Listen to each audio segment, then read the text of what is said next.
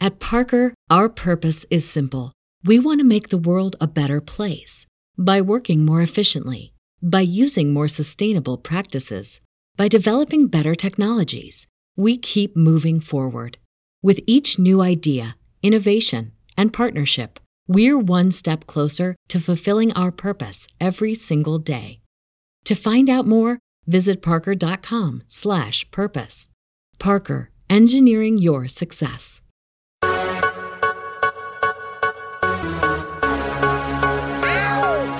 I got a few screws loose since the days of my youth. It's a few screws loose podcast. I got a few screws loose and I'm telling you the truth. It's a few screws loose podcast. I got a few screws loose, you don't really want proof. It's a few screws loose podcast. I got a few screws loose, why I do's what I do. It's a few screws loose podcast.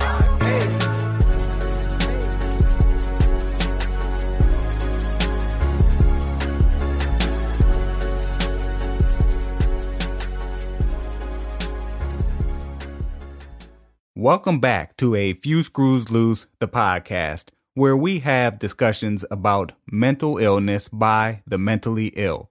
My name is Dan, and you can find me on Twitter and IG at I am Dan on drugs. Hold on. I'm sorry. That motherfucking picture of RG3 was on my phone, and I was just getting ready to talk. And I just happened to look down and see that joint again, young. Man. Like that nigga face is like, yeah, y'all ain't fucking with me after. Oh, shit. That nigga's haircut fucked up. Man, that joint looked like a on. damn dirty-ass Brillo pad, man. God damn. That nigga like he got multiple ringworms, yo. Nigga, your hairline All right. got multiple sclerosis. All right, let me regather myself. Hold up. Why you tell me about that so close to the show, man? Man, I forgot him. I don't even know what made me think of that, man. All right, hold on. All right. All right. Man, It's gonna be hard, young, because I was about to talk and I just happened to look down, young, and I saw that nigga smile. man, that nigga got some long ass teeth. Hey, Yeah. That nigga's fucked up looking, young. It like he looked like he's supposed to have braces, young. That nigga is fucked up. he looking. probably All right. do, but they under his bottom lips. That nigga teeth is 6 inches. God damn. That nigga's braces is behind his hips. Oh shit. Just turn the we gotta show, get this- turn that joint into a whole show joining on RG3. Just post this joke right here. You said that nigga's braces is behind his lips. that nigga's teeth must be long as shit. Man, he a fucked up looking dude, man. That's probably why that nigga got cut in DC. It wasn't because of his injuries of play. John, what's his name? Gruden came in and was like, nah, nigga, you too ugly to be the face of the franchise. Hey, Robert, get your ugly ass out of here. But I can play, coach. All right, hold up. I'm ready now. I'm P from Charlotte. You can find me on Instagram and on Twitter at ScrewsLoosePod. Last episode, we had a discussion about antisocial personality disorder, being misanthropist, places that we like to go, places that we absolutely refuse to go, which may be normal places to other people. And we also, shared a few stories here and there. And then the very funny story of us and Jay Holiday chasing down Will Catlett and his boy. That was a bonus story at the end. So if you haven't checked it out, go back and check out episode 3. We're misanthropist, not antisocial. This week, what we're going to discuss is something that affects the both of us, as well as millions of other people worldwide. It affects Paul a little more than it affects me, and what I'm talking about is mania. Right out the gate, P, can you explain what mania is? Mania is typically seen in people who suffer from bipolar disorder. There are two types of mania, mania and hypomania. We'll get into those differences later on, but I guess to kind of put it simply, is, manic episodes are periods of excessive high energy, reckless behavior potentially, and they cycle, and alternate with periods of depression as well.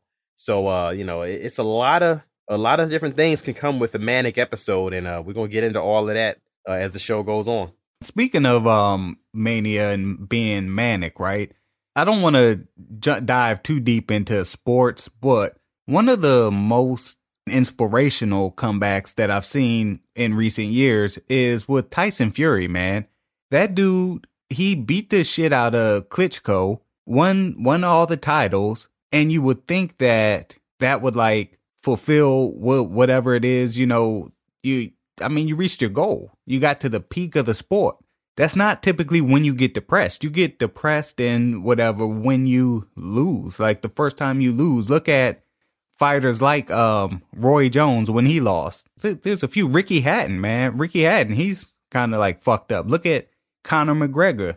Like all these dudes, when they lose for the first time, it sends them spiraling into deep depression. So looking at Tyson Fury, man, the dude got, what, 400 pounds? Yeah, I think he did say he was pushing 400 pounds after he won all 3 world titles from Vladimir Klitschko. And, typically, though, I do notice, like you stated a minute ago, Dan, when fighters, reach the pinnacle, they may struggle when they lose. But something that I've noticed when you said that is, think of Mike Tyson, though. He lost after being the baddest man on the planet, and it didn't seem to bother him at all. He readily admitted, yeah, I lost. He acknowledged that he lost, but he had many issues leading up to that loss and after that loss. Tyson Fury is similar. He had multiple issues leading up to it in his personal life, a lot of controversies. But when he won that title, it seemed to really push him over the ledge and off the deep end. And he seemed to struggle mightily, as evidenced by that when he won that title 3 years ago, he didn't fight again until 2018. Yeah. So that says a lot about the kind of condition he was in and what he was battling with. Man, and I want to say he even attempted suicide or was like on the verge of committing suicide, if I'm not mistaken. He was on someone's show recently. I can't remember who. I feel bad. I can't remember who. I'd like to give him a plug. You can take that out. But he said that recently that he was at the worst that he was over the last few years. He got in his Ferrari, I think it was, got up to 190 miles per hour and was saying he was going to drive into a bridge, to the pillars of a bridge. And something in his brain told him no. And luckily, he redirected himself. And that was the day he told himself he was going to get back under control and fix his life. And we seen him come back in the ring about 200 pounds lighter. So apparently, whatever he had telling him that day, it struck a chord. Man, to watch that, like I said, it was amazing. But in order to go from that deep of a depression, right? I mean, I've been in pretty dark places myself, as I'm sure you have. But to bounce back to where he is now, to like world champion, world class fighter, like that's not an easy feat. And in order to do that, in order to lose 150 plus pounds, get yourself back in shape after doing a whole lot of drinking, drugs, being depressed, suicidal, get in that ring with a world champion fighter, fight your ass off and beat his ass too. Yo, dude, would you think that Mania would attribute to his comeback? Well, I did see that he never specifically stated what his diagnosis was, but I'm not a professional, obviously. I'm just a dude who has problems myself. I have bipolar. Bipolar 2 is what is, classified as. That comes with PTSD. But the thing is, his behavior kind of seems familiar. Now, there are 2 types of bipolar: bipolar 1, bipolar 2. Bipolar 1, the mania is like extreme. With bipolar 2, it's called hypomania, which is just a lesser form of mania, but it still has the major depressive disorder. I almost want to say that Tyson Fury acts like bipolar 1. If we have any doctors or psychologists listening, I don't know. I mean, I'm not a doctor, but it'd be great if someone maybe can say anything in the comments on Instagram or something about that. But it seems as though that his mania was extreme to get up to 400 pounds and, to lose it all. I almost want to say that his mania was him getting back in shape, and that depressive state put him 400 pounds overweight. At 400 pounds. The only problem is, Dan, we saw that fight and we mentioned what he had to do to get back into that kind of shape, and so quick. Yeah. He was robbed. You stated he beat Wilder's ass, and he did beat his ass. Yeah. And he got robbed. So I don't know about you, but one thing is, I sense that it may be cause for concern. I hope his family or friends are on top of this, that to kind of help keep him from maybe going back to that dark place. What do you think? What do you think about that? Do you think that that's a possibility for someone like him who's already been in that dark place? Hell yeah, man. And he can fit easier into that dark place now because he's smaller. Man, that's true though. I mean, they feel he has a little bit of leeway. Like, oh, I'm all right. I'll recover. I'll get it back. And then next thing you know, yeah, we've all said that to ourselves too. I'd be worried because most people that are, and I'm gonna speak for both of us because I know you're the same way, is we take fairness very serious, right? It's like up there with respect and all kinds of other shit, man. We take that shit serious, being fair.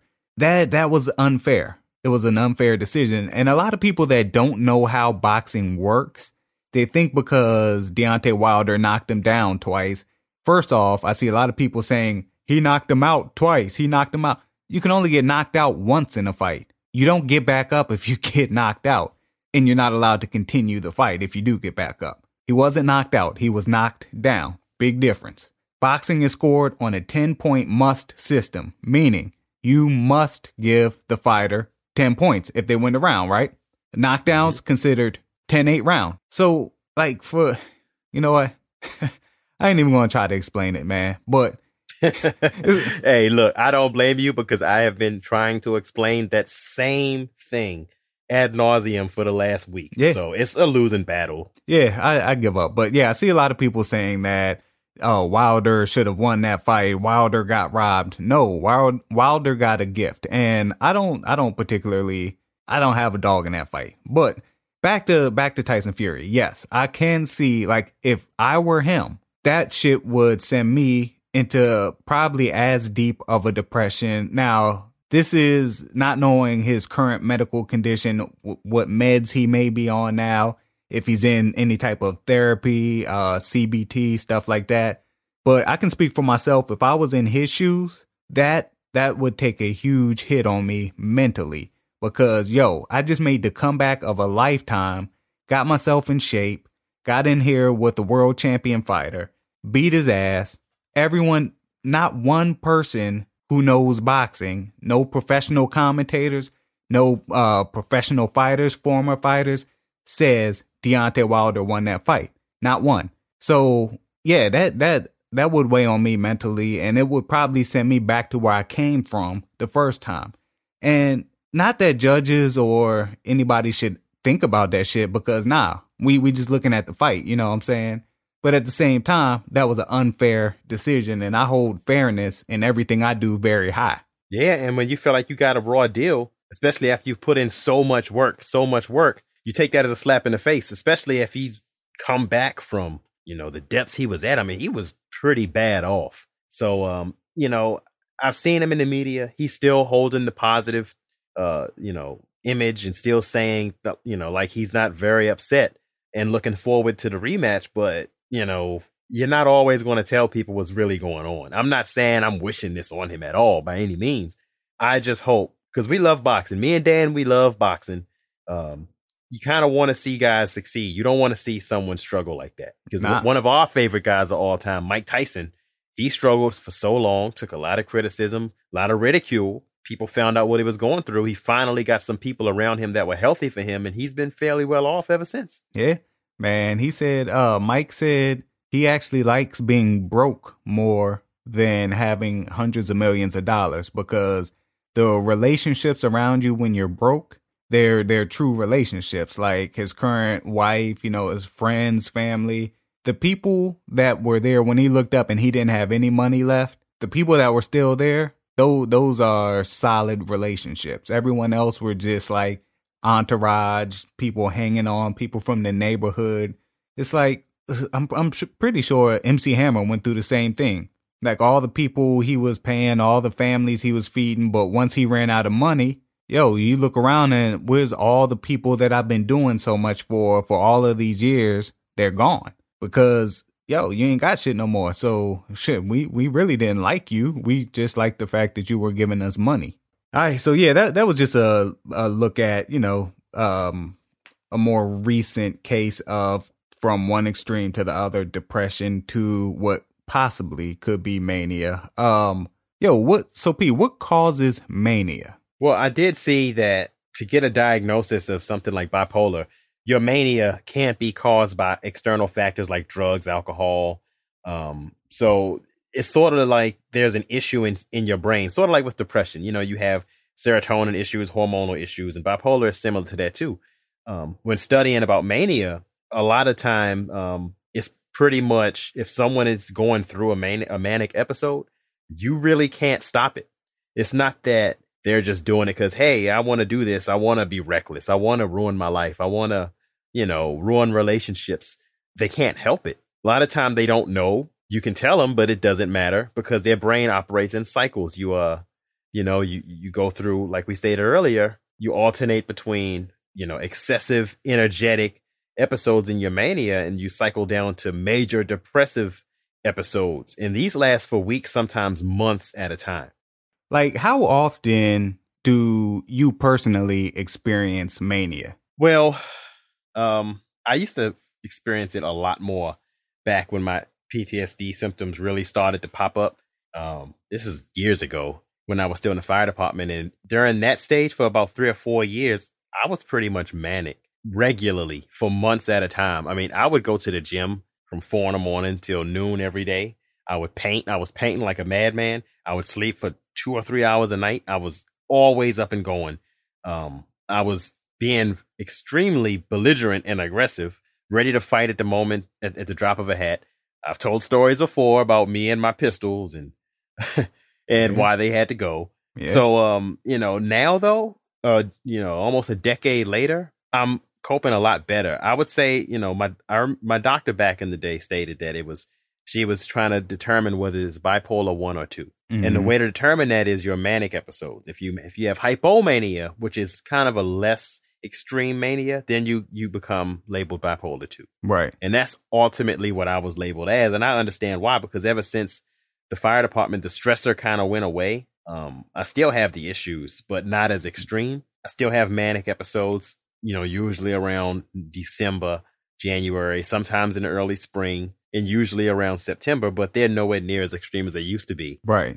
I just kind of sleep a little less for a little while, but I do know that I do have the depressive episodes. Not, they're not as major as they used to be. The highs aren't as high and the lows aren't as low, I guess, to kind of put it simply.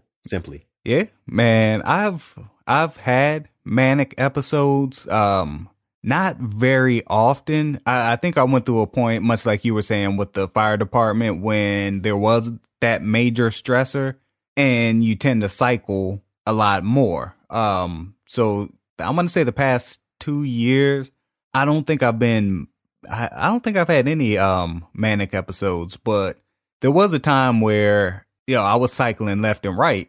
And what's crazy is I love mania. I love that shit, man. Like this, I can't even describe the feeling. It's like a high without any drugs or alcohol or anything, man. It's like a natural high. My productivity goes through the roof. And I mean, I can be working on 10 different projects at once, get them all done and I'm a perfectionist too. So when I say working on a project, I'm talking about putting an endless amount of hours into it. Get those 10 projects done, still have energy to do more, then start working on other shit. Man, I'd start tearing out walls at the house or whatever and like, oh, time to remodel. Oh shit, I need to go give my truck a tune up. I would get so much shit done. And me during a manic episode I'm going to just give it a week, right? I would get more shit done that week than I would do for the entire rest of the year. And that's not even a stretch right there. So the downside is the downside, but man, I love mania, man. I welcome that shit. it's just, it comes at a price, and some people are unwilling, or not unwilling, but they're unable, and unwilling to pay that price. Me, on the other hand, I welcome it, I accept it, and I wish for it. I'm like, shit, if I can only have some of that Mania juice now, man, I can get a lot of shit done. But as of recent, I haven't had any episodes. How about you? How do you feel about Mania? I mean, now knowing more, because it's been over a decade for me. I used to think that I liked it when it was extreme because I was 4% body fat, 154 pounds. I was strong as, I was lift the whole gym. I learned how to swim in a week. And I was 27. I taught myself how to swim in 1 week.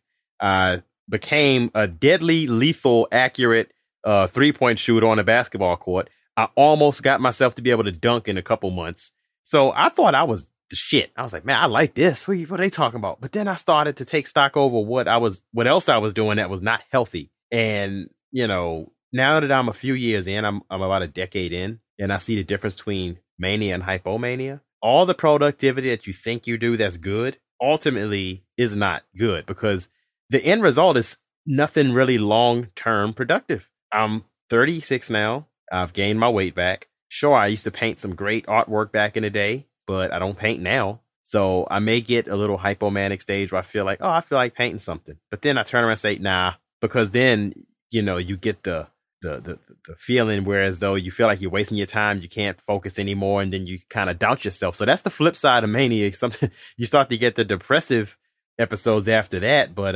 there are other times too when I was a little more manic, when I would think I'm going to do this, I'm going to do that, I'm going to get this done, I'm going to get that done, and I don't get shit done.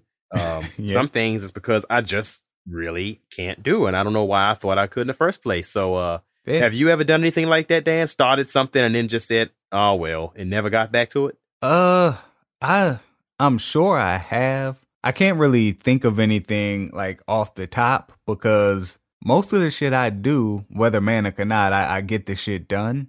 I'm trying to think, and I know that was on the run sheet, but I can't really think of anything that I started and never finished. But I can tell you a lot of stuff that I never started that's probably for the best.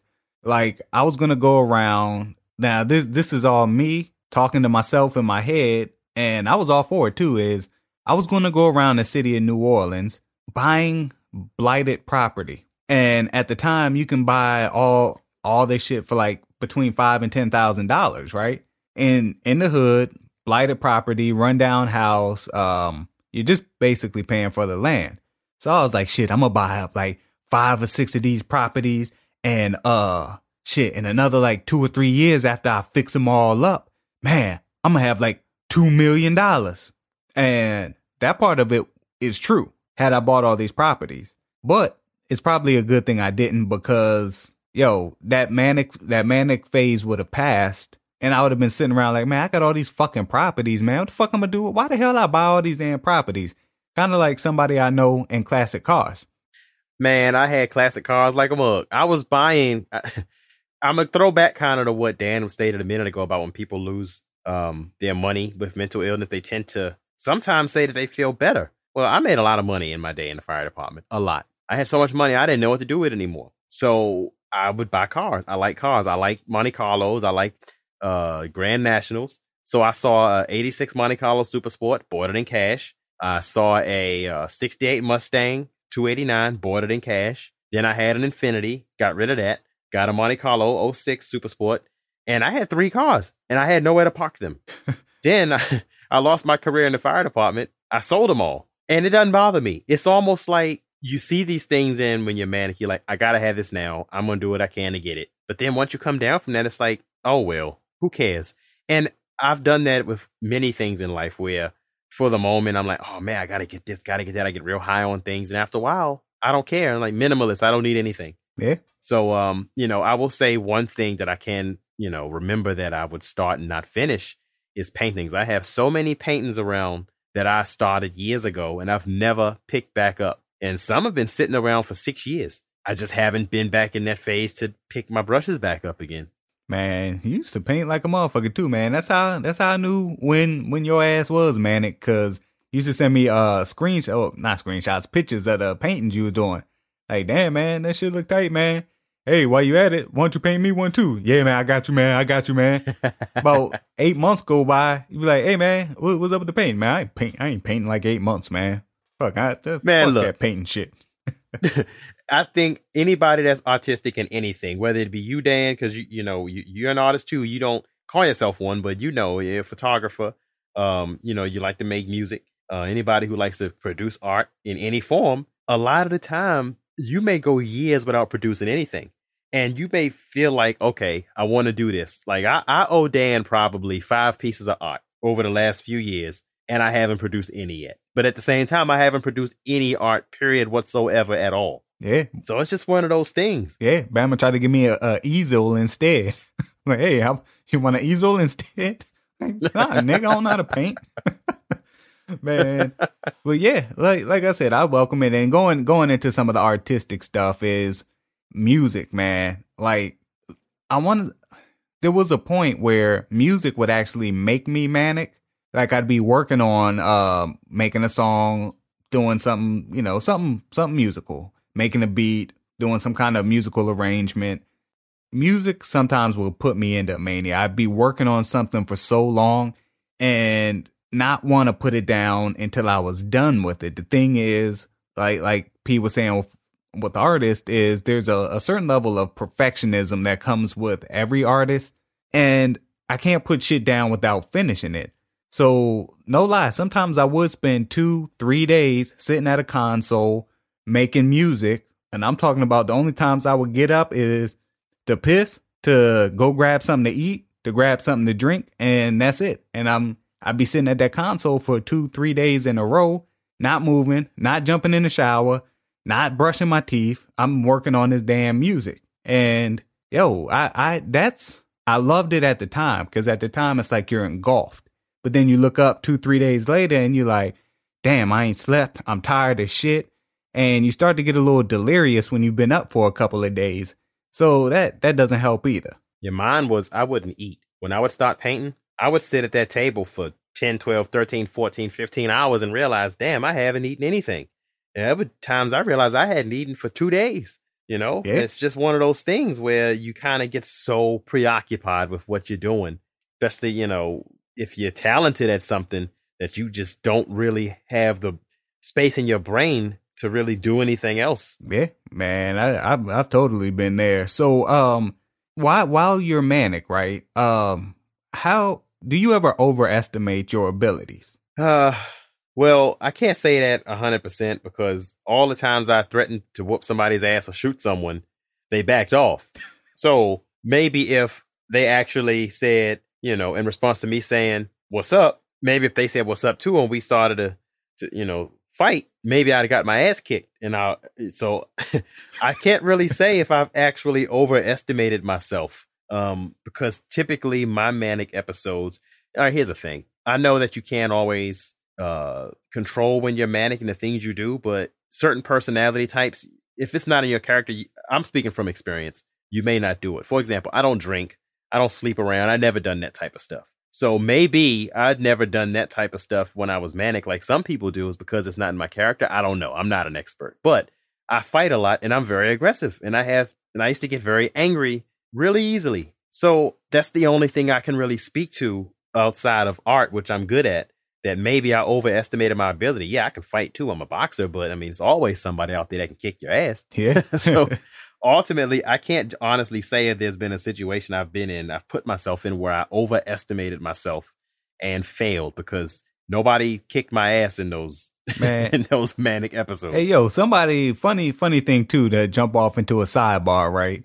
Someone actually asked me who would win between you and Paul in a fight, because they heard us talking about we're both trained fighters. So my response was, it depends on the day. And now it's funny because it's like, it depends on which one of us is manic. Because, yo, I remember I went training for like an entire year since the previous time we had sparred. Man, I kicked your ass. And then the same, whooped my ass. Same thing happened. Mightily. You did the same thing. You was training for like 10 months straight since the last time we had sparred. And I was just going to the gym, going through the motions. Man, you broke my nose, kicked my ass, man. So Shit, it depends on the day. That was in my height of my manic phase. I was boxing for 3 hours every single day. Man. Put it this way, Dan. My workout consisted of I would get to the gym at 4:05. I would shoot the basketball for an hour and 20 minutes. I would lift weights for another hour and 15, 20 minutes. I would go box for about 2 to 3 hours. Then I would go to the pool and swim laps and laps and laps and laps. And then if I had more time, I'd go do, I don't know, some spin cycling or some running. That was every single day. Man, I remember that shit pissed me off, Joe, because when you was like, hey, man, you trying to spar? Like, yeah, I ain't really been training or nothing, but I'm thinking you hadn't been training much either. Man, we put on the gloves, and next thing you know, you bouncing around. And, I mean, for those who know what a counterpuncher is, that's typically what P is. He's a counterpuncher. He'll back away, wait for you to slip up and try to catch you. Like, man, this motherfucker started coming forward. I said, oh, shit. I don't think I was ready for this. Like, man, I was crazy. And wasn't that day we almost used like some MMA gloves instead of boxing gloves? Probably. I know we ain't have no, and we used to be dumbasses too, because that day we didn't have no headgear, no mouthpieces, and at a bare minimum, we used to always spar with a mouthpiece. And our philosophy was, as far as headgear, we never wore headgear. If you get punched in the face, that's because you did something that you ain't had no business doing. So we were confident enough in our abilities to know that we weren't going to be doing something that we ain't have no business doing until you start sparring someone who's been training for the past 10 months, 8 hours a day, and you might hit the gym twice a week for an hour. Well, you know what? You reminded me of something with that, right? You know, we old school. We think we got it. We do this, we do that. We think it's the right way, right? But going back to when you asked me, have I ever overestimated myself? I will say there is a time when I overestimated myself. And it's caught on video. And when I challenged my children's uncle to a foot race on a sidewalk in Southeast DC. Now, I was fast and I was in great shape. And he was young and real fast too. I was like, I can beat him. So I challenged him. And it was going great. He got out on me at the jump. I caught up with him because I'm a long speed guy. I'm not I'm not a 55 runner. I'm a 200 runner. So I caught him and I decided to look over at him and kind of get cocky because that's what, assholes do when they're manic. So my foot clipped my pants leg and then I went down on the sidewalk and I was so in a rush that I didn't even realize I had messed up hip. I had road rash, my elbow, my hand. So I got up. I actually had to go to the hospital because once all of those hormones came down, I thought I hit my head because I got dizzy. So I was asking, did I hit my head? Did I hit my head? So when I got to the hospital, the nurses asked me how fast was I riding? And I said, what are you talking about? They said, how fast were you riding on the motorcycle? I said, I was running. And they laughed. And I never raced again. Damn, man. Yeah. When you got to ask somebody else if you hit your head, that's a bad situation, man. Hey, did I hit my head? I remember that video too. The joint was funny because you took off running and I think your daughter was videotaping it, wasn't she? Yeah, she was videotaping. All you heard her do was start laughing. It's like, no, she screamed and some random girl that was in the neighborhood started laughing. I have the video and a screenshot of it in case you want to post it. I don't care. I still got the video too. As soon as you sent it to me, I saved that joint on my Dropbox. Like, just in case, man. I was going to put a picture of a sniper over that joint sniping your ass, man. Why not? Shit, man. Well. I ain't know how to do it.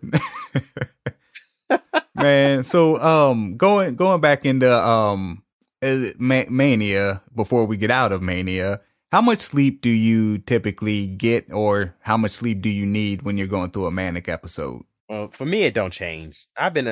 I hate to keep beating a dead horse, but I got to say it. I was in the fire department. We worked 24-hour shifts. I worked at a busy station. Getting a full night's sleep just wasn't going to happen. And when you do that for a few years, it kind of sticks with you for the rest of your life. So I typically get maybe on a good night, 3 straight solid 4 hours without waking up. In manic phases, I could go to sleep not at all and then get my ass up at 6 a.m. and go work out for hours and come back home and still not need sleep.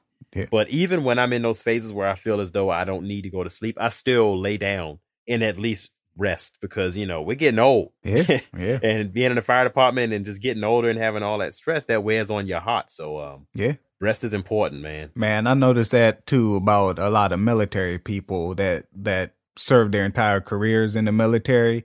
Yo, they be out for like 10 years and they still wake up every morning at 5 o'clock and, you know what I'm saying, do whatever the hell it is that they're used to doing. When I'm manic, I'm much the same. I can't wind down to go to sleep. So I spend a lot of time in the days at night just trying to lay there, then get frustrated because I can't go to sleep because I got so much shit that I feel like I need to be doing. I'd say you start thinking about shit that you can't control that may happen 17 years from now. Yeah. And actually, too, after I finish, what I want to jump in is to that sleep paralysis too. But yeah, I'd say I'd go off of maybe 3 hours of sleep during the manic phase, sometimes less, sometimes more. A normal night for me is about 6 hours, and honestly, I know my sleep schedule. I know what I need. I need 9 hours a night. And to some people that might sound ridiculous, but I know my body. And where there's been long stretches of time where I didn't need an alarm clock to wake up, when I didn't need to be in bed at a certain time, 9 hours. That was always the magic number. But yeah, I can get by with about 3 hours during the manic phase, man. Different people require different amounts of sleep. And I'm so to the point where, you know, I'm a time-oriented guy. I often joke and say, you know, any X-Men fans out there, they know what a mutant is. I often joke with my wife and say, exceptional timekeeping is my mutant ability. And it's really crazy because I can lay down. I don't believe in alarm clocks. I don't believe in that. I don't accept them at all, right? Mm. I also don't believe there's ever any excuse to be late. If I tell myself I need to wake up at 4:53, I will turn around when I'm, you know, at night, I will turn around and look at my phone to see the time, and it will be 4:53. I can time my body to the minute, even if I get only 1 hour of sleep. See the problem. So it's just one of those things, you know, different people need different amounts of time, and it all depends on how you can manage when you're up. And, you know, I typically don't need but maybe 3 or 4 hours of relaxation time, not even deep sleep to get along for the next day. Man, the problem with that is with me at least. I can manage without an alarm clock. Like, for instance, my alarm clock is set every morning at 7. I got 6 alarm clocks set, and they're all in different rooms with 2 alarms each. They start going off at 7:15 in the morning. Then the next one, 7:30. The next one, 7:45. The next one, 8 o'clock. And then 8:15 and 8:30. Usually by the 8:30 alarm, I'm somewhat awake. And I'm telling you, I got alarms blaring in different rooms of the house because I've been known to sleep through, like, I've slept through a lot of shit. I can sleep through an earthquake. Once I'm asleep, I'm asleep. But I can function without an alarm clock, but it comes at a cost, which is quality of sleep. So if I lay down at 11 p.m. and say, all right, I need to be up by 5 o'clock in the morning, no alarm clocks, I think I'll end up waking up every hour until 5 o'clock, and then I'm up at 5. So I know with me, that's how it works. My quality of sleep without an alarm clock gets worse. Were you like my brother, and did you sleep through 9/11 when the Pentagon got hit? Yeah, actually I did. I was sleeping on my cousin's den floor, and his girl came and woke me up. It was like, hey, they're blowing up the Pentagon. They're blowing up all kinds of stuff. And I'm like, man, is it out here in Woodbridge? No? All right. And I went back to sleep. Oh, yeah. You lived in Woodbridge at the time. Oh, my brother lived about 3 miles from the Pentagon, and I was working about 3 miles away, too. So you definitely can hear it and feel it from where we were at. At least you weren't right, you know, in Del Rey. Because if you slept through it in Del Rey, I'd have been like, damn, man. Man, I might have, man, because even back then, I can sleep through anything. Takes me a long time to go to sleep, but once I get there, man, my best sleep hours are between 4 a.m. and about 8:30 a.m. That's when I'm in my deep sleep. Anytime before or after, then, you know, shit, it's just crappy sleep, man. But look, sleep paralysis, a lot of people, they're aware of what sleep, well, let me back up and say they're aware of the feeling of sleep paralysis. They don't know that there's a name associated with it. Sleep paralysis is where It's the best way I can describe it without having any literature up in front of me right now is you're halfway asleep and halfway awake. Your brain is awake. Your eyes are awake. Even though your eyes aren't open, you can still see the room. And you can't move a limb because what happens is your brain releases some kind of a hormone that basically it stops you from killing yourself while you're sleeping. So it paralyzes your body. Literally, you can't move your arms or legs during this whenever this hormone, I can't think of the name of it, but when it's released, it paralyzes you.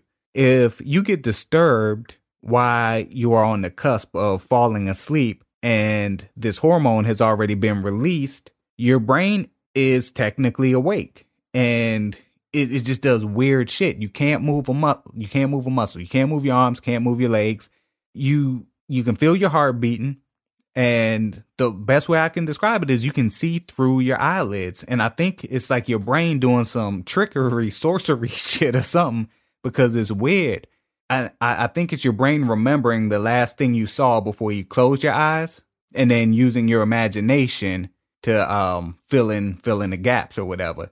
So I've been laying there on my back in the bed with Becky and seen people walking around in the room. And my heart starts beating fast. And I'm like trying to decide what I'm going to do. Do I act like I'm asleep? Are they going to kill me? Or are they just trying to steal shit? I keep a gun in the room. So I'm like, I got to get to my gun without letting them know that I'm going for a gun. So I got to wait for the opportune time and make my move. Shit, what do? Damn, they just left. They just walked out. All right, now's the perfect time to jump up and get my gun. Can't move. What the fuck's going on? Heart beating real fast. Man, what the fuck? I can't move.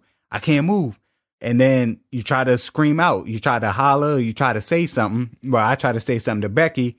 The most, and this comes with me fighting my ass off, the most noise I can make is, That's it. So it's scary as shit. And that has happened to me very often. And one time too, I was laying on my mama's couch, sleep, but again, in the state of sleep paralysis. And I floated through the fucking couch, through the floor into the basement, right? It was just some weird shit, man. And there's nothing you can do. You can't move, man. You experienced that, huh? Well, I gotta ask you, did you wake up in the basement? Nah, man, that would have been my superpower. My superpower is going through floors, motherfucker.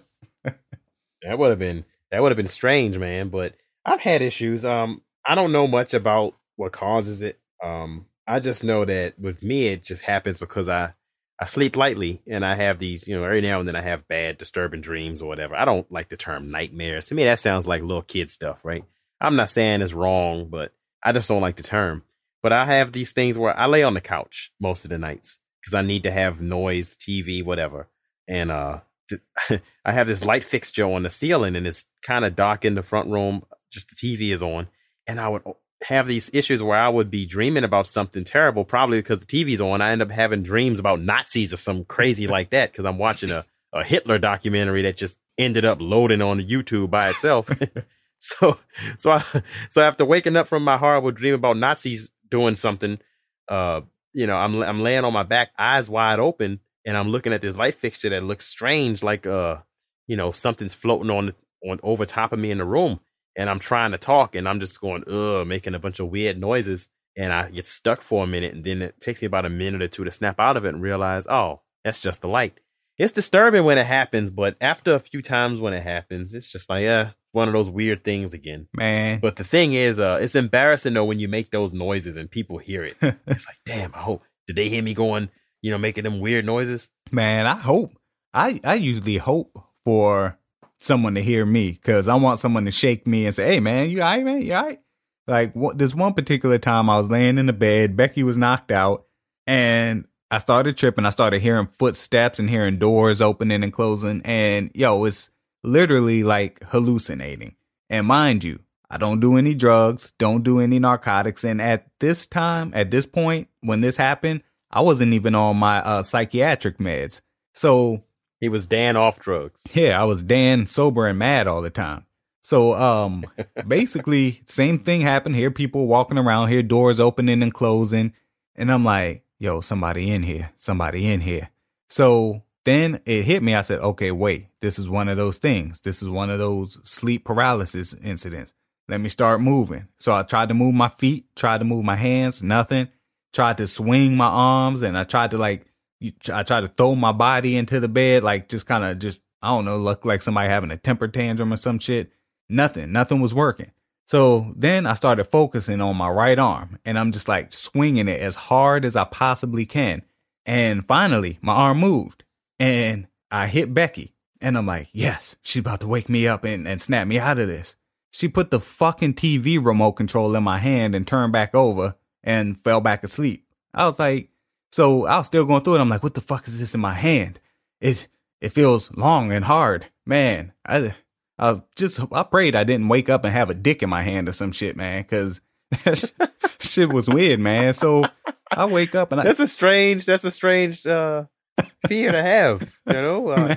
Man, I hope this is a remote in my hand and not a dick. Wouldn't you be disturbed if you woke up with a dick in your hand? So at first, I would wonder where in the hell this thing come from. Man, it's not mine. It's just detached and in your hand, like.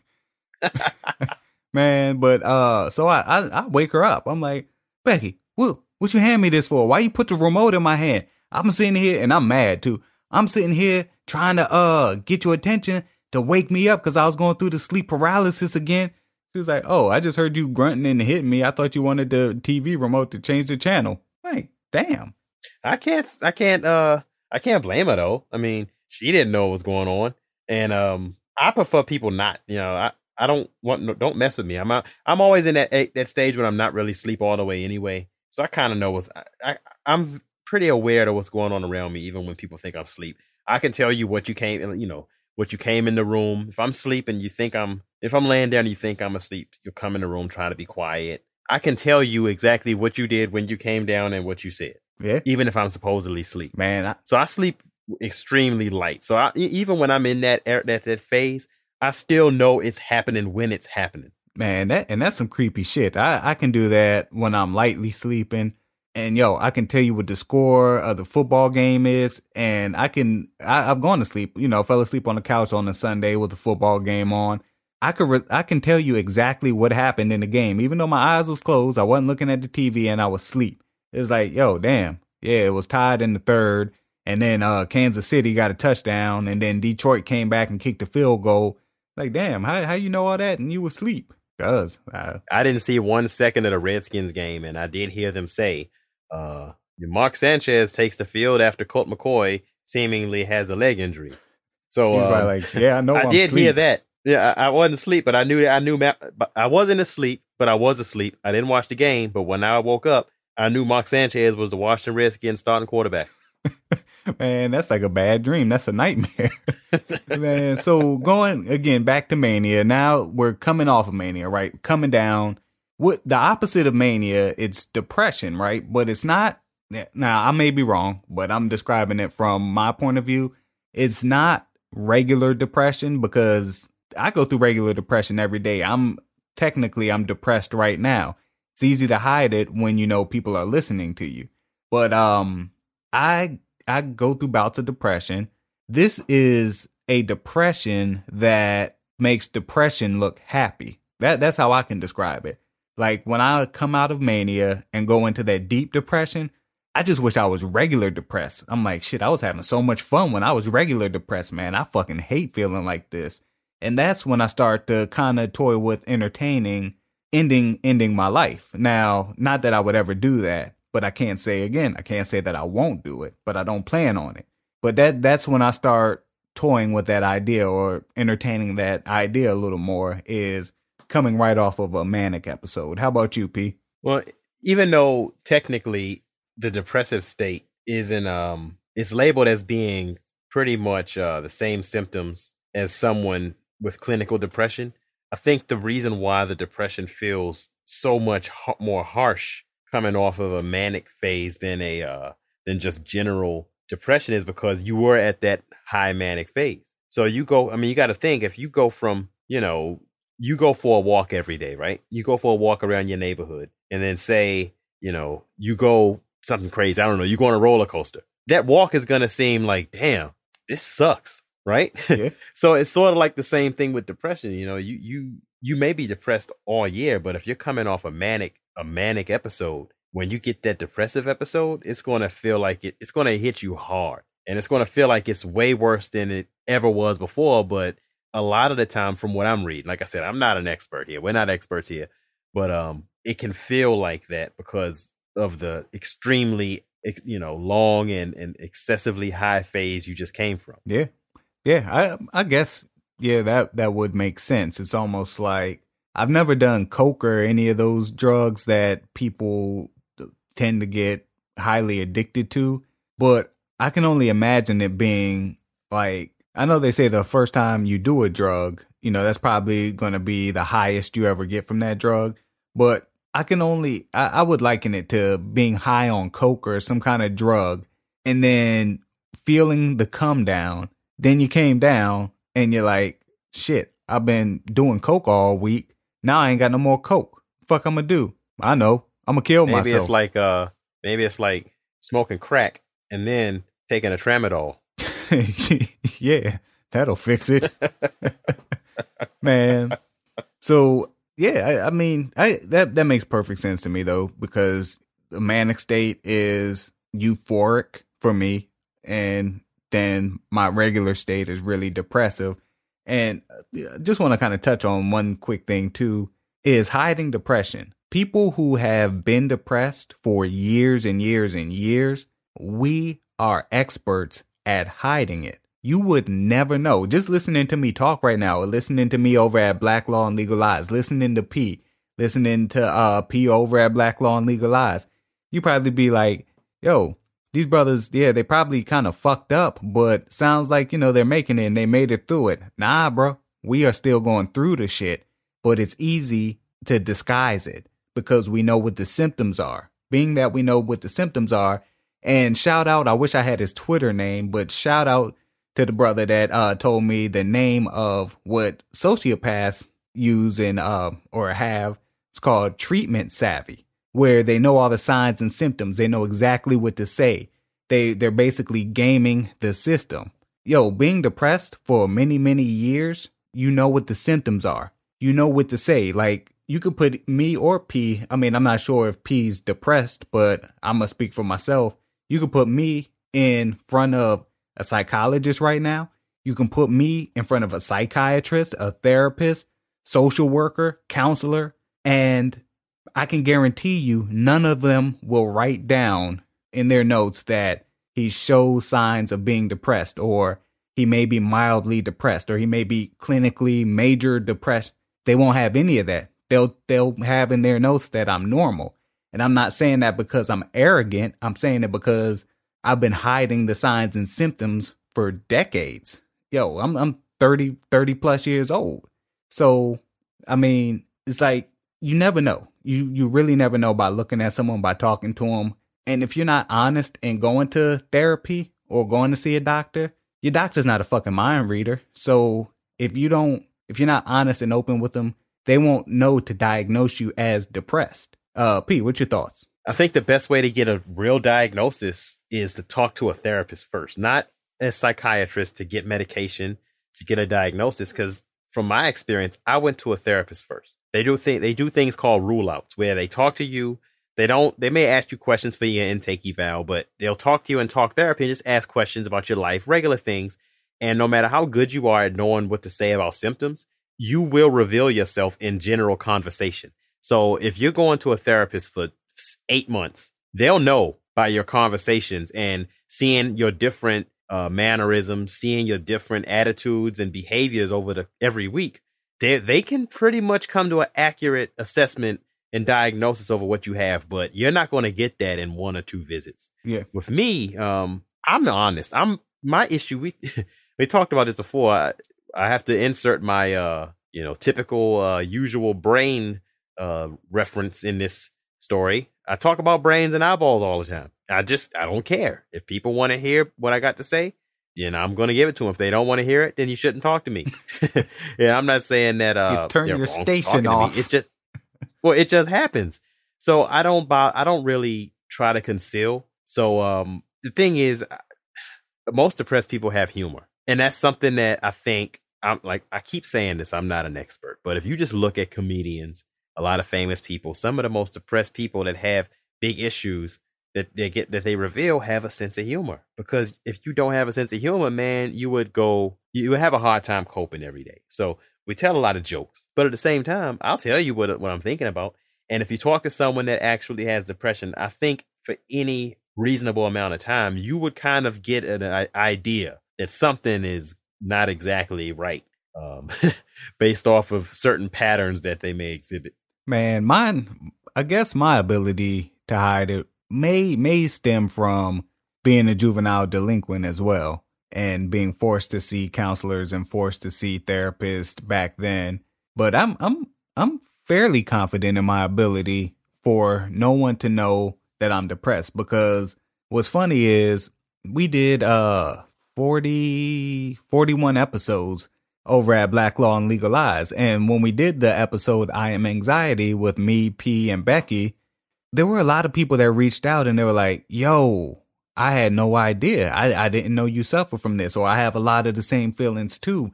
I didn't know. And it's funny. It's like y'all been listening to me for an hour a week for 41 weeks and had no clue. So I don't know. Maybe that's my ability to be able to hide it. But if I were being honest, like P, and being open with people, shit, within 10 seconds of knowing me, you'll be like, yeah, he's depressed and all kinds of shit, because it would be like, hey, Dan, how you doing? Fuck you. Fuck you. Well, I mean, I can say that in my old career in the fire department, nobody knew, because sort of like Dan was stating, when you're in an environment where you really can't let on too much, you get skilled at hiding things. Mine was my panic issues. I had extreme panic attacks multiple times a day at work. Nobody knew, because I always found ways to work around it, to get over certain calls and to kind of hide it. And you become effective because my major thing, yes, depression comes with PTSD, but my major disability is PTSD. So you start to learn how to conceal those physical reactions from people around you. So, even to this day, I'm still pretty good at it. If I don't want someone to know something bothers me, they won't know. Yeah, exactly, man. So for those of you out here who are seeking treatment, and P said this in episode 1, you got to be honest with first yourself, but then you have to be honest with whoever you're seeking this help from. And I'm pretty sure you've heard P's story multiple times. Be sure that help is what you want, because sometimes you think it's what you want. And I'm going to share a story real quick that came to mind after listening to the homies Scoop Grady and AB over at Scoop Grady's show. He was talking about how he went into a mental institution for being depressed because he thought that that's what he needed. And once he got in there, he was like, holy shit, this ain't where I'm supposed to be. So I got a cousin who did the same thing. Now, my cousin, he does have mental illness issues, and he also, he has a lot of issues. He decided that the best thing for him to do would be to check himself into a mental institution and get the help he needed, because he couldn't get any help at these clinics, at these free mental health clinics. And he tried, couldn't get anything. So he checked himself in, and within an hour of being there, he was like, man, you had people talking to invisible people. Then you had the people that were on the drugs. They was like zombies. Then you had the bitch that just kept like twisting her head, looking like the Exorcist and saying, hi. He was like, yo, excuse me, I need to leave now, because y'all got real crazy people in here. I'm just depressed, really. And they were like, nope, sorry, can't leave. And he was like, 36 hours, right? I forget how long. He was in there for a whole weekend. So yeah, probably. So he was like, nah, I need to go. I checked myself in. Y'all can't hold me here against my will. Nope, sorry. We need to, before we can let you leave, you need to be evaluated by a doctor. And he did this, unfortunately, on a Friday. So he was in there for a whole weekend with he was like, yo, man, same thing that AB was saying. Is like, man, I thought I had it bad, man. I thought I was crazy until I was in there around all these real crazy people and I ain't had no shoes. Motherfuckers took my shoes. So when you get back to work and your, fake friend coworkers ask you, how was your weekend? What do you say? Well, which answer do you want? Like, man. So yeah, just be sure that the help that you're reaching out to get is the help that you want and need. And as Paul said, talking to a therapist, sometimes it's always good to start with baby steps. You might not even necessarily need to talk to a therapist. This is what I would do. I poll people. I'll reach out to the few people that I'm real close with, and I'll tell them, yo, this is what's been going on. This is how I've been feeling, man. Yo, I'm thinking about going to see somebody. What y'all think? And this group of people is very small. I'm talking like 2-3 people tops. They'll be honest with me, and they'll be like, man, you'll get over it. You'll be straight. You'll be all right. And usually they're right. And other times they'll be like, I would disagree though. I think this is one of the first disagreements we have on Screws Loose Pod. Hey, fuck you. Meet me outside.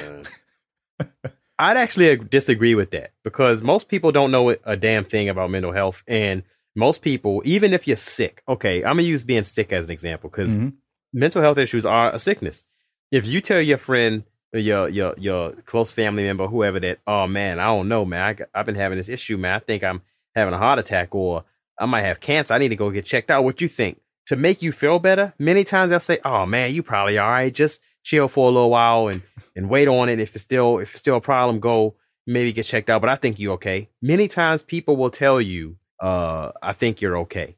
The time to listen to other people that's close to you is when you're not asking them for their help and they tell you, hey man, you might want to get this checked out because you've been doing this or that lately. Mm-hmm. So, I mean, if you have to ask someone close to you, I would say that you may not get the necessary response to actually help you. I said this on another show. You got to be honest with yourself. You know yourself and your thoughts better than anyone else. And if you feel as though you need to get help, if you're questioning that, then you probably need to go get help. That's my opinion. Yeah. And I mean, I agree with you. I like speaking from my experiences, like some of the people I would ask would be you, which is you're familiar with mental health symptoms. Like when I was taking Klonopin, and after about 3 or 4 months, I started tripping. And I remember I texted you and I was like, hey man, I think I'm tripping, man. And I forgot what I said, but I'm like, yeah, this going on. Hey man, why don't you lay off the Klonopin for a little while? Laid off the Klonopin for a little while. That shit worked. So, I mean, I think it's a matter of, for me, it's people that I trust. Like, and I know P would say, man, go to the hospital for everything. One time, leaving the boxing gym, I had a cut on my hand, and it was a bad cut, but I didn't care because I wanted to fight. So we go to the boxing gym, wrap my hands, put on the boxing gloves, went ahead, did our thing. The next day, I had this white pus and shit growing out of my finger. I said, hey man, you probably got a staph infection, man. You need to go to the hospital. Nah, man, it'll be all right. I'm gonna just put some peroxide on it. Nah, man, that's not something that a peroxide will fix. I proved you wrong. My finger was fucked up for like 3 months, man. Yeah, it's because they got infected. I'm willing to bet. Man, that joint was real fucked up, and I just kept remembering. I was like, man, I ain't paying my $500 deductible for them to tell me my finger fucked up. I know it's fucked up. Hey, that is a lot of money. I remember when I was in the fire department, I had good health insurance. I used to say all the time, man, people be tripping. People don't want to go to hospitals. They're scared of the bill. Now, I'd be like, man, my chest hurt, but I don't know. I mean, I don't know. Man, maybe I can just take this aspirin. How long did it take you to go to the hospital for rhabdomyolysis? I went that same night because my chest was really hurting. That joint was hurting terrible. So, yeah, I went that same night actually, because one thing I don't play with is chest pain.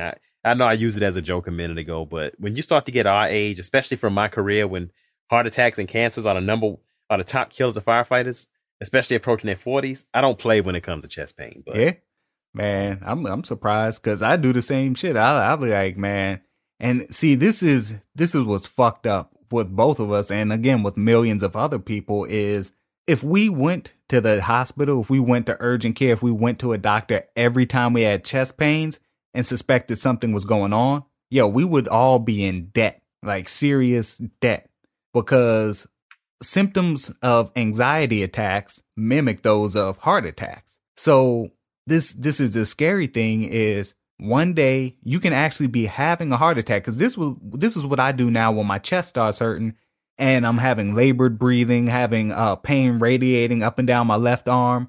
I'm like, man, I just need to go lay down for a few minutes. I need to go sit down for a few minutes. I ain't going to no doctors because I've been to the doctor too many times for them to tell me you're just having a panic attack. So I'm like, shh, I'm good. I need to. One day, that shit could be an actual heart attack. It could be something severely wrong. And I'm like, nah, it's just a panic attack. And it's not. Yeah, I went to the hospital once for chest pain since I've been down here. And, I'm used to panic attacks. But one thing I didn't know and I learned that day was panic attacks can change over time. And mine didn't present as an overt, I'm gasping for air, I'm struggling, I'm afraid of stuff. Mine, presented as chest pain and sharp chest pain. And I told them that I had panic issues and, so they gave me Valium in an IV, and I take Valium by prescription. And getting Valium through an IV is a lot different than Valium from a prescription. I bet. So when they shot that Valium in me, my chest pain went away right then and there, and I was talking and cracking jokes and laughing. I was admitted overnight because of the rhabdomyolysis in the past. But over time, these panic attacks can change the type, the severity, and how they present now. Like you were saying a minute ago, Dan, I went to the hospital a couple times with chest pain, and it actually was just a panic attack that was different than how I was used to them being. Yeah. And man, for people, I much like P, I had really good health insurance at one point through my employer. And I want to say my total deductible for the year was $500. And I'm like, shit, damn. Every office visits was like $10 or something like that. Urgent care was like $25. Yo, I would go spend $25 every time I had chest pains if that's what it took. Cause I didn't care. $25 is nothing. But now I'm on this damn healthcare.gov shit where I pay like $700 a month for health insurance. And you would think paying $700 a month, you would get some kind of decent coverage. Nah, that shit is bare minimum coverage with like a $6,000 deductible. Office visits are like $60. Urgent care is like $100 or something like that. So there's a big difference between spending $100 and $25 every time your chest hurts when you have anxiety. So, man, do you know how much crack you can get for $700 a month? Hell yeah, man. You know how many damn opiates and motherfucking weed and shit you could buy? Coffee, opiates, and weed. There's your pharmaceutical relief right there. Yeah, man. And what's fucked up is I debated this year. See, we all off in the sidebar. But Hold on. I cut you off. I thought you was literally getting ready to say, I debated doing crack this year. Damn. I started laughing and I interrupted you, but that's what I thought you was getting ready to say. I don't think I've ever debated that. Like, yeah, man. I debated this year going without health insurance for the first time in my life because, ladies and gentlemen, I am paying $700 a month, right? That does not cover mental health. My insurance policy that I'm paying $700 a month for doesn't cover mental health. I have to pay that shit out of pocket. So when I go see my psychiatrist, that's another $300 a month. So right now, my medical expenses are at $1,000 a month. My medical insurance that I'm paying $700 a month for does not cover my prescriptions until I meet a prescription deductible of like $600 or something like that. Ladies and gentlemen, I'm paying for my medication out of pocket. So to sum it up, I'm paying $700 a month for health insurance, $300 a month for my psychiatrist, and I'm paying $115 a month for medication. That is $1,115 a month I'm paying for my medical shit, right? That's totally unacceptable for it to cover nothing. Like, that shit covers nothing. Blood work, I got to pay for that shit out of pocket. Office visits, I pay a copay of $25 or $45, something like that. Urgent care is $60, but it has to be approved by my doctor first. And ER is $500. So, yo, this healthcare system is fucked up, yo.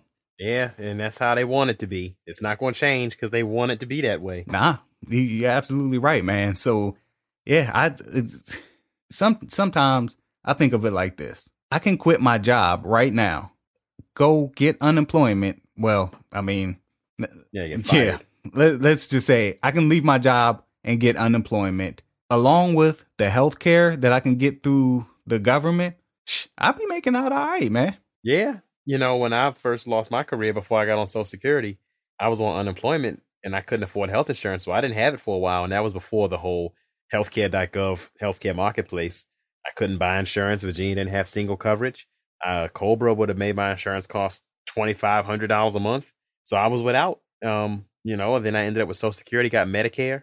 That was not all it was cracked up to be for somebody who was disabled. I had a similar situation. I had to pay for my scripts out of pocket, and many of the scripts I took weren't generic. So I had to go without. I get migraines. I couldn't get my migraine medicine. So, it's always some kind of roadblock.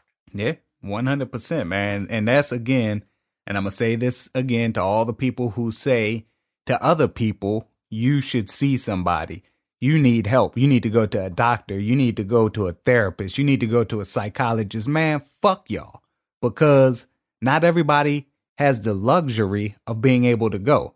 And again, I'll tell you one last time, I spend $1,115 a month for my medical shit. If you were to add weekly therapy sessions to that, I don't even know what a weekly therapist charges, what a therapist charges weekly. But I'm just going to say $200 because that sounds about right to me. That's another $800. I'd be spending $1,900 a month on medical care. So that's why I get so bent out of shape and angry when people say, have you ever tried getting therapy? Have you ever talked to a psychologist or a social worker? What the fuck, man? It's not free, Yeah. And I'm not saying it should be free, but there needs to be something to bridge the gap between how much this shit costs and how much people make, because I make a fairly decent living. I mean, I ain't struggling. I'm good. As long as I keep getting my paycheck, I'm good. Got money in the bank, I'm good. But if I started spending all of this money for therapy, CBT, going to psychologists, I ain't living that good. I can't afford that shit. Well, you know what I'm gonna tell you? If you have to spend that much money and you start to struggle when your personal life takes a hit, then I recommend you just start smoking crack. I brought crack up again on purpose because I was laughing to myself that we have brought up crack about 4 times in this show for some reason. So crack, coke, man. Crack. Next week's theme, heroin. Man, so to bring the conversation back full circle now, back to Mania and the come down.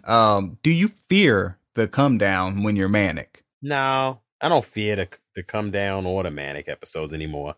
I know it's coming in advance, well in advance, but I just learned to cope with both. The key has been trying to keep them both almost the same. Don't really change much. I mean, I got a lot of kids, so I can't be reckless anyway, Mm-hmm. So that kind of helps out. I'm assuming that helps out a lot, but I don't worry about it either or. I've just been dealing with this for so many years. It just comes with the territory, and I pretty much know what to expect for each.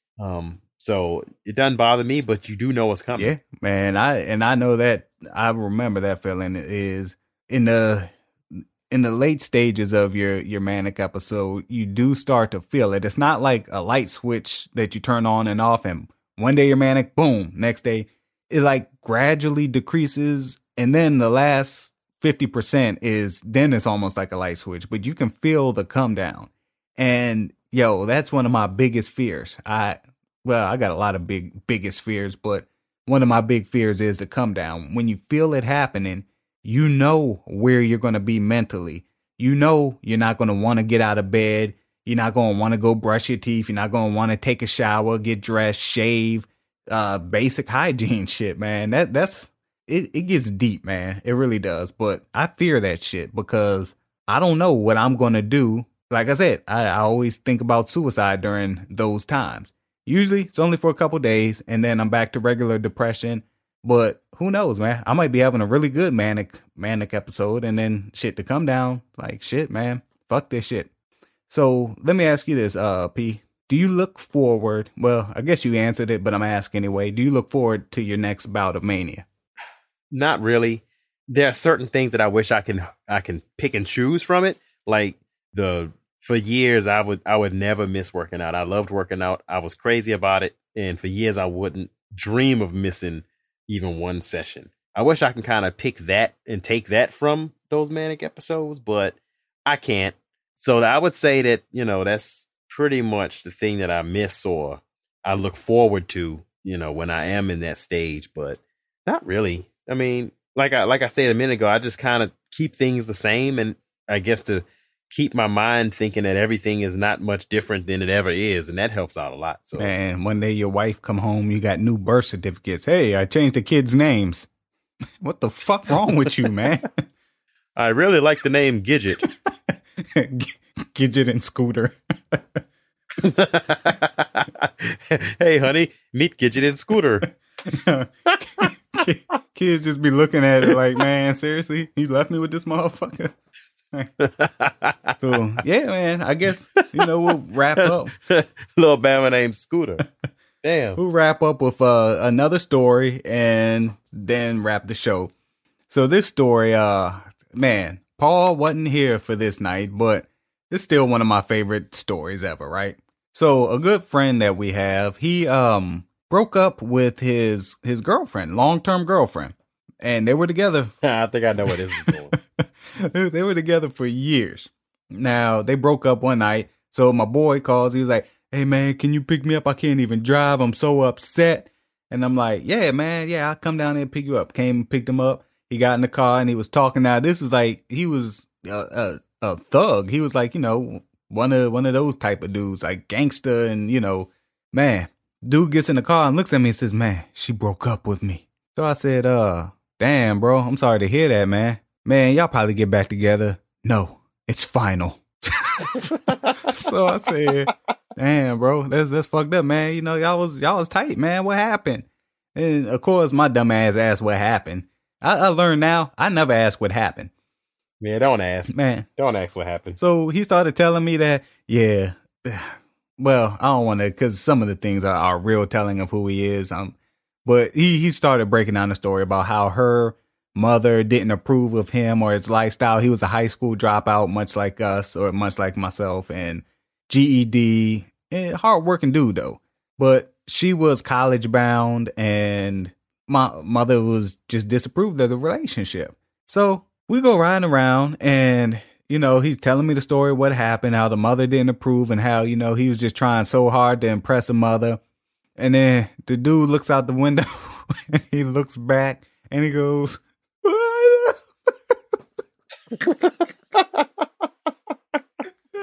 he said, but I love her.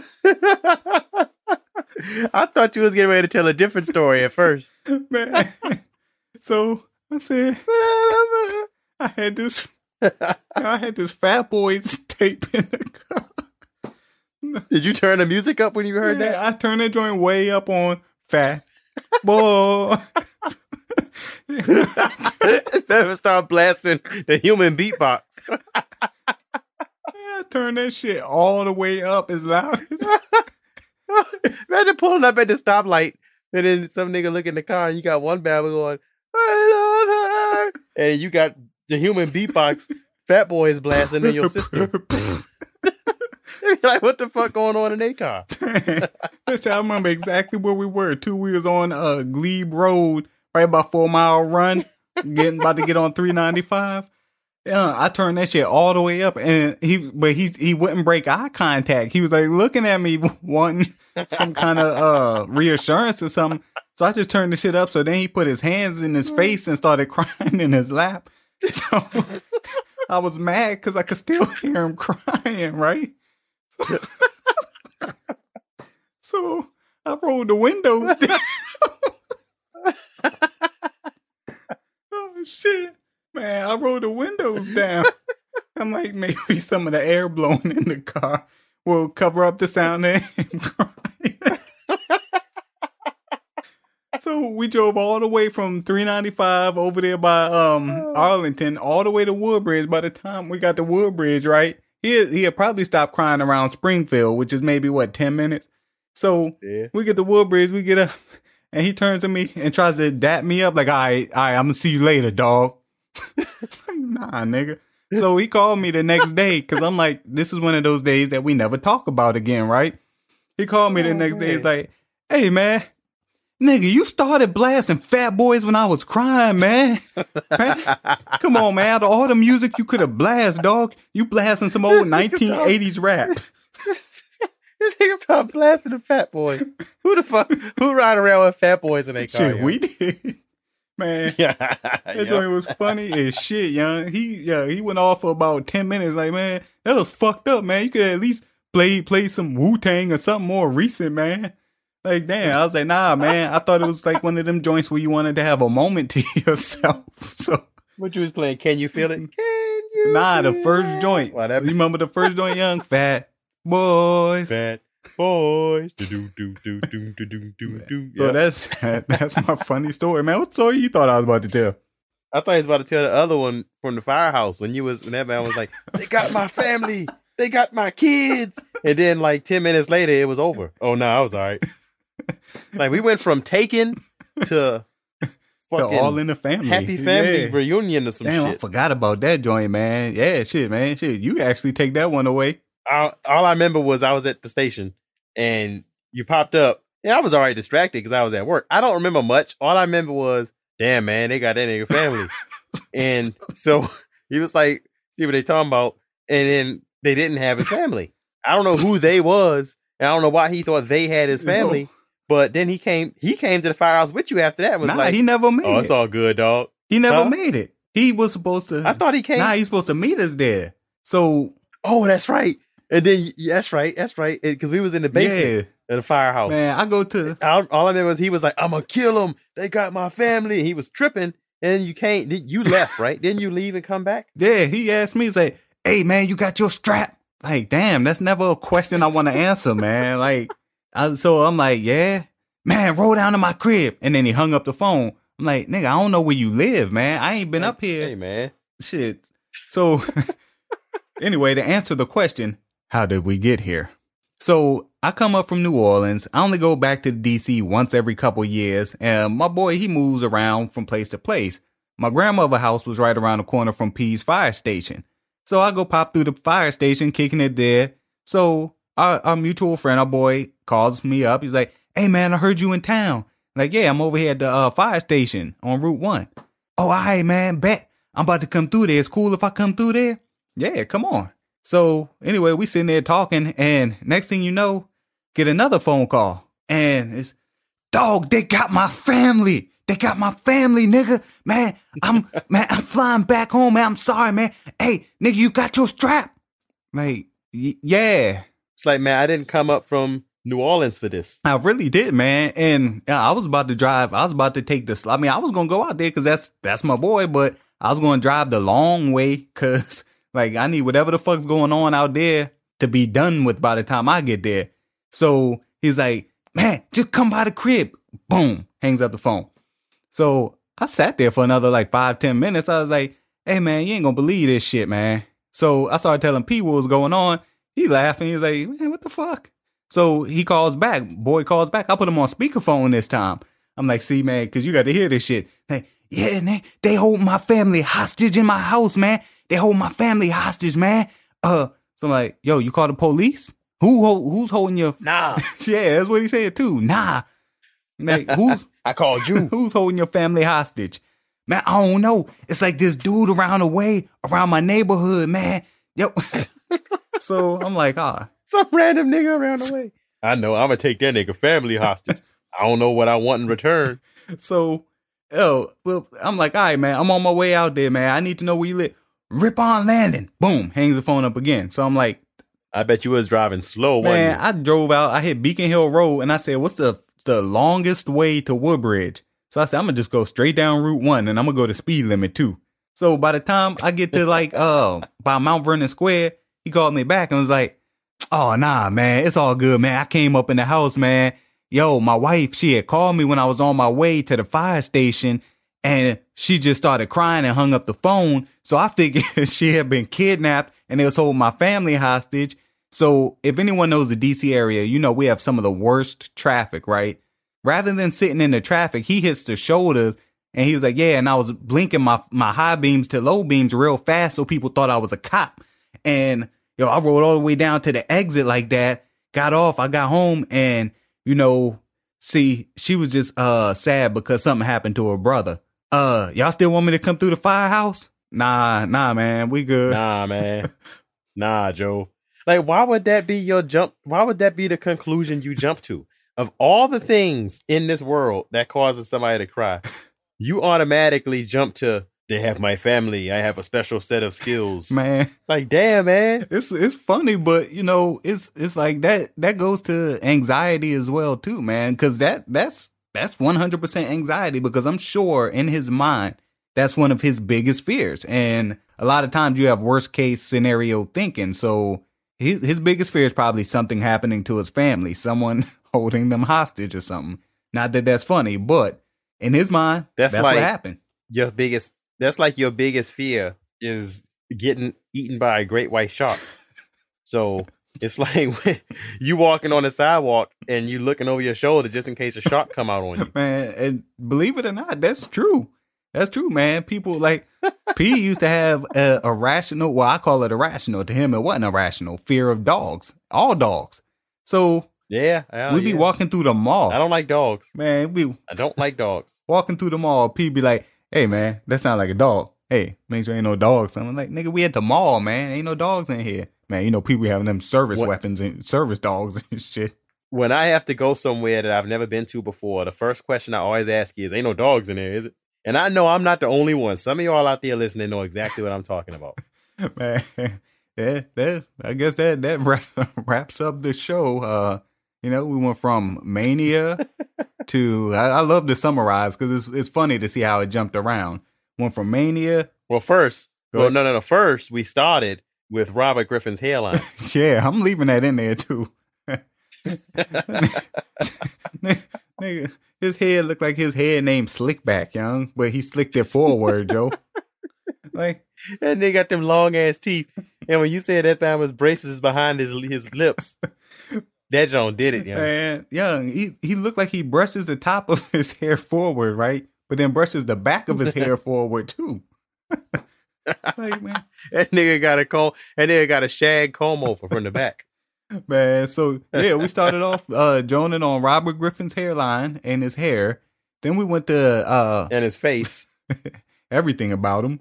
Went to Tyson Fury's his comeback, which was an incredible comeback, and talked a little bit about the fight. We also talked about Mania becoming manic. Paul talked about being bipolar 2 and how mania is closely related with that. Hypomania is closely related to that. Bipolar 1, what's it, hypermania? No, just mania. Oh, just mania. Damn. So yeah, I've been saying it wrong the whole time. I've just been saying mania. So it's hypomania. Bipolar 2 is hypomania, and bipolar 1 is just mania. So we went over that, went over depression, the come down. We also talked a little bit about how fucked up the health insurance is in the United States. One of the few remaining countries that still has this horrible model. Went to my boy's family being held hostage and him crying in the car while I blasted Fat Boys. But sounds about right to me for a show. So again, I'm one of your hosts, Dan, and you can find me on Twitter and IG at I Am Dan on Drugs. You can also catch me on Black Law and Legalize podcast every Tuesday. And I'm P from Charlotte. You can find me on Instagram and on Twitter at Screws Loose Pod. Peace out. Peace.